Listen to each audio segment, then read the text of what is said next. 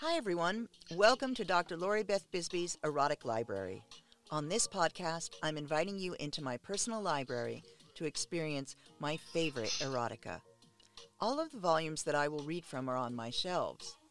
Each week, I will treat you to a piece of erotica, either my own or from one of my favorite authors. Some weeks I will be joined by these amazing authors themselves, and you will have the chance to hear them read their own work. This podcast is being supported by my Patreon page. That's patreon.com/Lori Beth Bisbee. For people who subscribe, you will have access to special interviews with authors and readings, and also to special events. So grab your drink of choice, get comfortable, and enjoy a peek into my erotic world.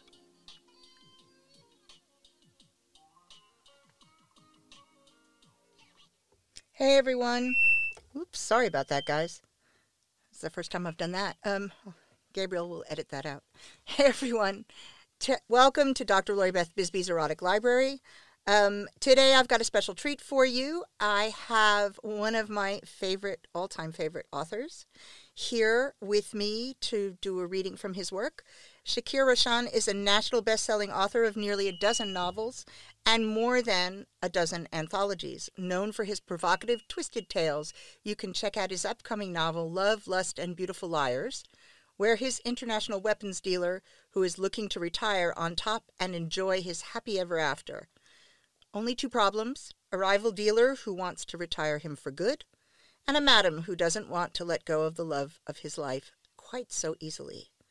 He's also developing projects under the pen name P.K. Roshan. You can find out more about him at www.shakirroshan.com. You will have this link posted, but for those of you who can't be bothered to go to the notes, it's SHAKIRRASHAAN. ShakirRoshan.com. Welcome to the show. Thank you for having me, love. My pleasure. What are you going to read for us today?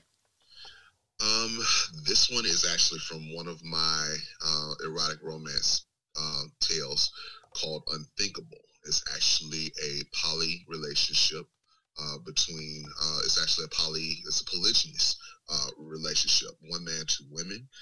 This particular one is actually a piece from the early part of the actual novel, where she just met him in this particular instance and was literally trying to sort out her feelings for him in the midst of the fact that her body and mind are literally at war with each other at this particular point. Unthinkable is actually it's actually a piece that I wrote from the entertainment industry. He actually was part of one of the recording companies that she happened to be getting signed for as a recording artist. So that's where a lot of that comes from at this point. This particular piece that I found is literally her being at home after having a heavy flirt session with him, even though she had no intentions of flirting with him. And now she can't figure out why she can't get him off her mind. So that's where we start out at.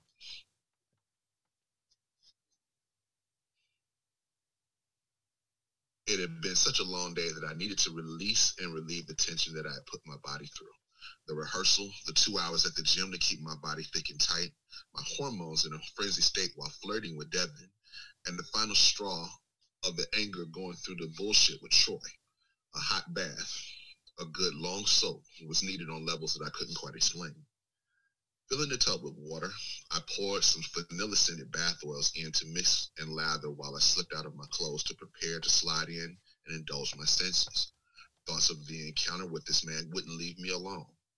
I caressed my skin, imagining my hands were his, slipping over my hips, my ass, moving over every inch of my skin until I was ready to make available to him. Lexi, get a grip on yourself. It was harmless. You flirt with men all the time on stage. My mind was convinced, but my body was on a whole other wavelength. The men I chose to flirt with during shows, I barely remembered once I got home. That was one of the first things that Laura schooled us on, to make sure that we didn't develop any stalkers. But that was hard to do in this social media crazed world that we lived in.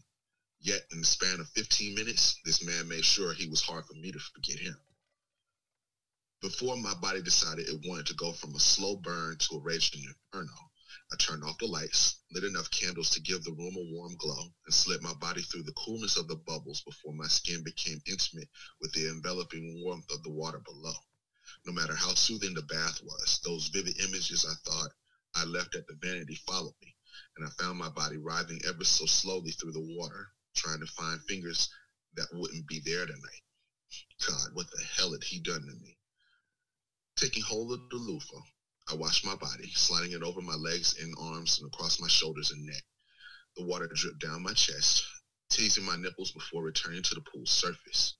My mind wandered as I washed my arms and legs over and over again, the steam from the bath sending me into my misty, vanilla-scented world. My skin felt alive again. I felt so sensual, so sexy, watching my caramel-hued skin shine against the radiance of the candlelight. My mind drifted further and further into the fantasy my mind created for me, not caring about the selfish nature of the fantasy itself. I closed my eyes, succumbing to the journey that I was so desperate to begin and the destination that I couldn't wait to get to. Although I was done with my bath, my body wasn't done with me. I turned on the faucet, pulling the plug to let the water drain from the basin at the same time. I was intent on not losing the heat that consumed me. I was mesmerized by the flow of the water from the spout, splashing onto the water below.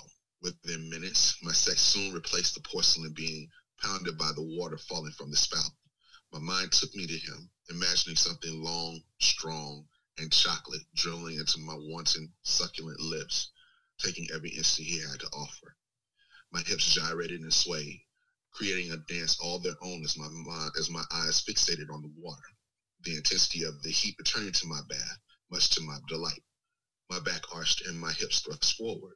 So acute was the urge to feel my climax that I was willing to risk submerging my head underwater and the possibility of drowning, if for nothing else than to feel that little death consume my body and show no mercy in giving it what it wanted. I lifted my butt and arched my back so that only my feet touched the floor of the basin and my arms propped against the side of the bathtub. Droplets cascaded like a waterfall while I held the position for those titillating moments. My clit felt hard and erect as I became aware of the warm moistness forming inside. I was desperate for a long, hard fuck, and my mind was made up on who it was I wanted to fuck me as long and hard. I only wished that he could feel how much I wanted it from him. The tips of my fingers found my clit and wandered across it as I submerged my body beneath the water again. A desperate ache surged, and the pressure from my fingers only heightened it. The water kept coming, working in tandem with my fingers like a liquid tongue, bringing me closer to the edge of orgasmic bliss. I didn't dare stop the flow, even though the rock and sway of my hips against the rhythm that I created with the water began to splash out of the tub and onto the floor. Faster and faster, my fingers rubbed. Faster and faster, my fingers plunged in and out, giving my mind images that I could no longer deny anymore. Tensing as my body near climaxed, I screamed out for him as the orgasmic waves washed over me, taking me to that destination I had longed to go to. I finally turned off the water, still throbbing and no one to put this fire out. I blushed at how horny I was, that I still needed another wave to crash so that I could go to sleep and dream about those hands of his, taking possession of me in ways that I longed and begged for. By the time I got out of the tub, I finally felt the rush of exhaustion sweep me off my feet, knowing the Sandman would soon come to claim me. For the first time in a long time, I couldn't wait for him to come for me. He was in for one hell of a ride tonight. Wow. On episode 5 of Licking Non-Vanilla with special guest Miss Ava. Have you ever worn panties, Ralph? Hello? Ralph, our next topic is... I just looked how it got real silent there, Chris. I was just curious if you knew what it felt like. You know, Chris, I can't believe I made Ralph Greco speechless. Well, this is a red letter day. I can feel the blush halfway across the country. Where's your blood going? That's a clue. Licking Non-Vanilla, a sex-positive hour of talk about kink, sexual mores, and writing dirty words. With your hosts, Ralph Greco Jr. and M. Christian. Okay, I need to catch my breath.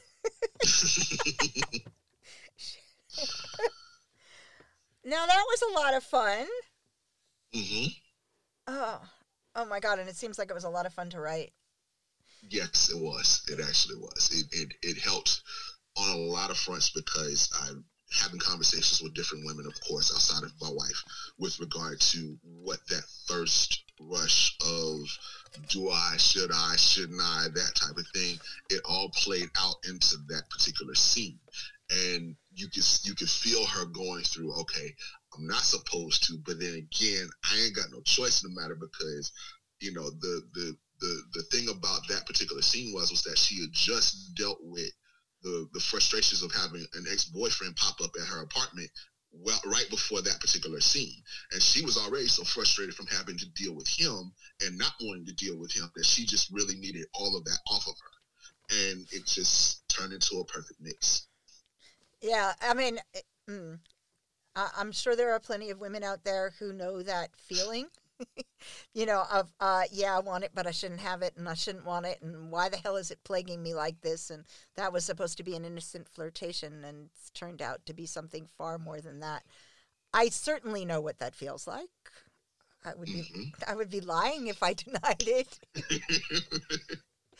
I mean, I love, one of the things that I love about your writing is that you do, when you write from a woman's perspective, you do speak to women about this stuff often enough that you do manage to grab a really decent woman's voice. And I know that one of the things that's hardest in writing is writing from a perspective of a gender that you're not. That's really difficult. I mean, there are lots, you know, obviously writing from what you know is always easiest, but I think when it comes to gender, it can be particularly difficult. Getting a different gendered voice can be particularly difficult. And it can also absolutely agree. Yeah. And it can also ruin, I mean, it can make a piece and it can ruin a piece. If you think to yourself, oh my God, I never would, whatever, say that, do that. Right. And I've done my best to try and make sure that that was not the case. I mean, you know, not everybody's going to agree. Some people will literally go, you know, well, she was still being a little bit too forward and a little bit too quick about it, and you know, that type of thing. And that's just each woman's personal prism that they're going to look through, and I respect that as far as that is. But at the same time, I tried to speak to enough from so many different perspectives and different experiences, I guess is the word I'm looking for, so that I could give as much as I could with regard to whether or not this felt genuine. That was all I cared about at the end of the day. Well, and the reality is, yeah, you know, some women wouldn't be succumbing that easily, and other women most definitely would. And so, you know, for someone to say, oh, well, yeah, I know she gave in too easily is to suggest that all women would want to play hard to get. Not all women do. You know, plenty of women, I mean, I use myself as an example as easy as I might fight with myself over whether I should be going for that or not going for that, or fantasizing about that person or not fantasizing about that person. But that doesn't mean that I wouldn't be giving in quickly. You know, once I got over the should I or shouldn't I of the person, my giving in, there's no hard to get with me. I don't play that game. I was never good at it, right? I would play it if I had been good at it, but I was so crappy at it, I never got the hang of it. You know, so, but I mean, I certainly still fought with myself as to whether or not an approach is appropriate, or sometimes whether or not somebody was interested. That's the other one. It's like, okay, they were... Yeah, that's the other half. Yeah, they're flirting with me and stuff, but they couldn't possibly be interested in. And so my husband makes a big joke out of that, because 99% of the time I miss it. It goes right over the head. And I'll be saying something like, oh my God, he's really hot, or she's really hot, and I don't think they're interested in me. And he'll be like, are you? Well, you know how I realize, and it's not just women that do that. I mean, I'll be the first one to tell you that I literally need a blunt force trauma in order to realize that someone is really that interested in me at that particular point. I mean, and it's human nature. We're predicated that we don't see it for ourselves. Usually it's someone from the outside looking in that's going, wait a minute, don't you see that? And you're looking like literally deer in the headlights, like, are you sure? And that type of thing. So that's not surprising by any stretch of your imagination, unless the other person makes it blatantly obvious. It is very difficult for me to realize and see, and then kind of go from there. I'm funny that way too. I mean, but I can feel the energy, so I kind of kick myself, and I look at that as a leftover from my younger days, where I didn't really trust my own instincts, and so I would dismiss stuff, and this is the only part that I think is really still left over. And so, I mean, we had that at the launch where I was like, oh yeah, this person I've been crushing on for ages, yeah. I haven't said anything, and I don't know if he's interested. And Morloki's sitting next to me, laughing his fucking ass off. Like, how did you not know? How did you not see that? And I was like, I just didn't see it. I'm really happy about it, but I didn't see it. I completely didn't see it. I missed it. And I do feel like sometimes that's a leftover from the sort of, I can't trust my own instinct, or it's frightening to trust my own instinct, so if I pretend it's not happening, maybe if I pretend it's not happening, I don't get caught up in that. Because that's the other half of it too, because 9 times out of 10 you don't want to really put yourself in a position where now you've got to embarrass yourself, so to speak. No shit. I've got to admit it, and admitting it is really hard, Mm-hmm. But absolutely. But isn't that kind of the cool part of that very beginning, which is what I like about this piece, that very beginning part where you're not sure whether to risk it or not yet. Mm-hmm. Agreed. But you're already grabbed in, so you don't really have a choice, because you've really been grabbed by this point, and so you're going to risk it, but you haven't really allowed yourself to realize that that's really going to happen. Yeah, and that's the thing, and that I actually had to capture that woman to woman as well, because the as far as the actual triad that I created in that series, in that particular book, was Devin, Alexia, and Natalia, and trying to get that first flirtation between Natalia and Alexia was really hard for me, because again, I'm out of my depth in that regard. So I'm literally having conversations with, like I said, not only my wife, because she's bisexual, but other lesbian friends that we have, where they had to go through their beginnings as, woman to woman and having a relationship and that type of thing, and trying to capture that where it doesn't feel so pornographic.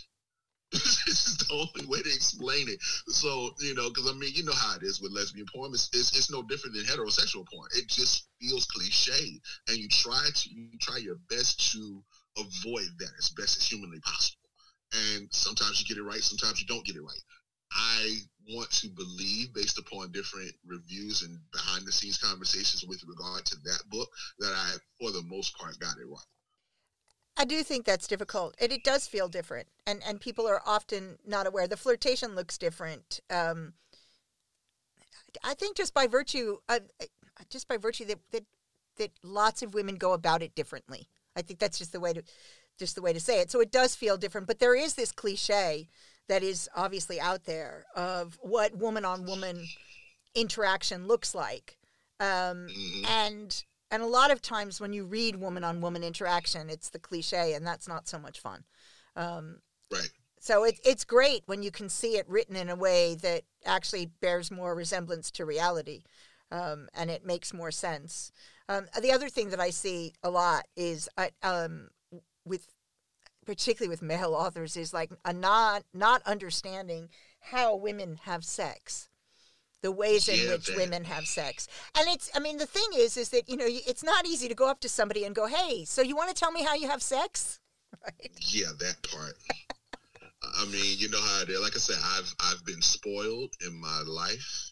I will say that with every bit of being that I can think of at this point. I've been spoiled in the sense that I've been able to indulge in those in that voyeuristic position, so that I could kind of have that for its own fictional purposes, I guess is the only way to explain it. So seeing that, being able to feel that energy and be able to capture it without it feeling, like I said, without it feeling like, okay, it's male gaze as opposed to anything else. So yeah, I've been spoiled in that regard. Yeah, and it shows in your work. So it shows as a woman who has sex with other women, it shows in your work. So it's got some reality to it, whereas there are times you run into it where it's like, really? I don't think so. You might think it works like that, but it don't work like that to me, Yeah. And again, I mean, as we always say, fantasy is fantasy, and part of the fun with fantasy is it's not reality, and you don't expect it to play out exactly like reality does. But if it's too fantastical when you don't intend for it to be, when you're not clearly saying, hey, I'm setting this in a fantastical place, or I'm going to a fantastical place, then it doesn't ring true, and then it doesn't grab people well enough. And so it's like even in the work that you do that has a fantasy base to it, it's well researched enough with enough reality that it still grabs in a real place as well as in the fantasy. So it's great. It's great fun. Absolutely. I mean, everybody wants their version of escapism, and I get that. I do try to, at least employ that as best as I possibly can with regard to what they decide they want to escape from. A lot of my catalog is based in a lot of that escapism, as far as that is. I mean, I've got my characters going into various places all throughout the entire planet in a lot of instances, just because of the fact that they just need to get away, and it gives my reader a chance to actually not have to worry about being in their living room all the time. Yeah, and there's something about it, particularly with erotica, in my view, there's something about having that change of scene, having that change of culture, just in order to be able to look at a bit more about what's possible without actually really, I think, and I've been talking with other writers about this, about the idea of trying to expand the idea of what is possible, because people get stuck in this really very narrow view of what sensuality looks like, about what sexuality looks like, and about what's actually possible. And erotica is a great way to expand your possibilities, and expand your outlook. Yeah, so it's one of the reasons why I love it so much. So we're going to end this bit off now, and then he's going to come back for an interview with me. So if you're one of my Patreon folks, then you will have the opportunity, if you're a patron of mine, to hear the interview.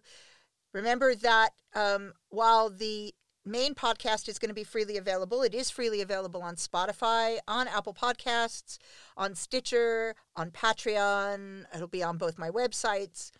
The extras, like interviews and things like that, are going to be only available if you become a patron. And the reason for this is because this stuff costs money to make, and so this is what I am hoping to support, is this podcast and the radio show that I do, to make the production costs manageable for me so I can just keep doing it. So if you want to join and become a patron, it's patreon.com/Lori Beth Bisbee. Next week, there will be another juicy podcast to come. Again, those of you who've been listening to me know that I have not disclosed my lineup, mostly because I've not decided who's going to be interviewed when. And so what it's turned out is that more than half the episodes at this point have authors reading their own work, because people have been very generous and really excited to come on and read their own work. So definitely you want to tune in for that, and we will speak to you all next week. Have a great one.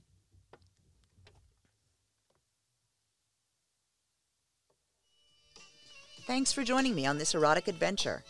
Join me again next week for more exciting erotica. Visit my websites, drloribethbisbee.com and drloribethbisbee.press for more information about what I'm doing and what services are available. Check out my weekly internet radio show, The A to Z of Sex, on the Health and Wellness Channel, voiceamerica.com, Thursdays at 11 a.m. PST, 2 p.m. EST, 7 p.m. BST, and that's a live show. If you've got suggestions for this show or authors you'd like to hear, email me at LoriBeth at drloribethbisbee.press. Have a great week.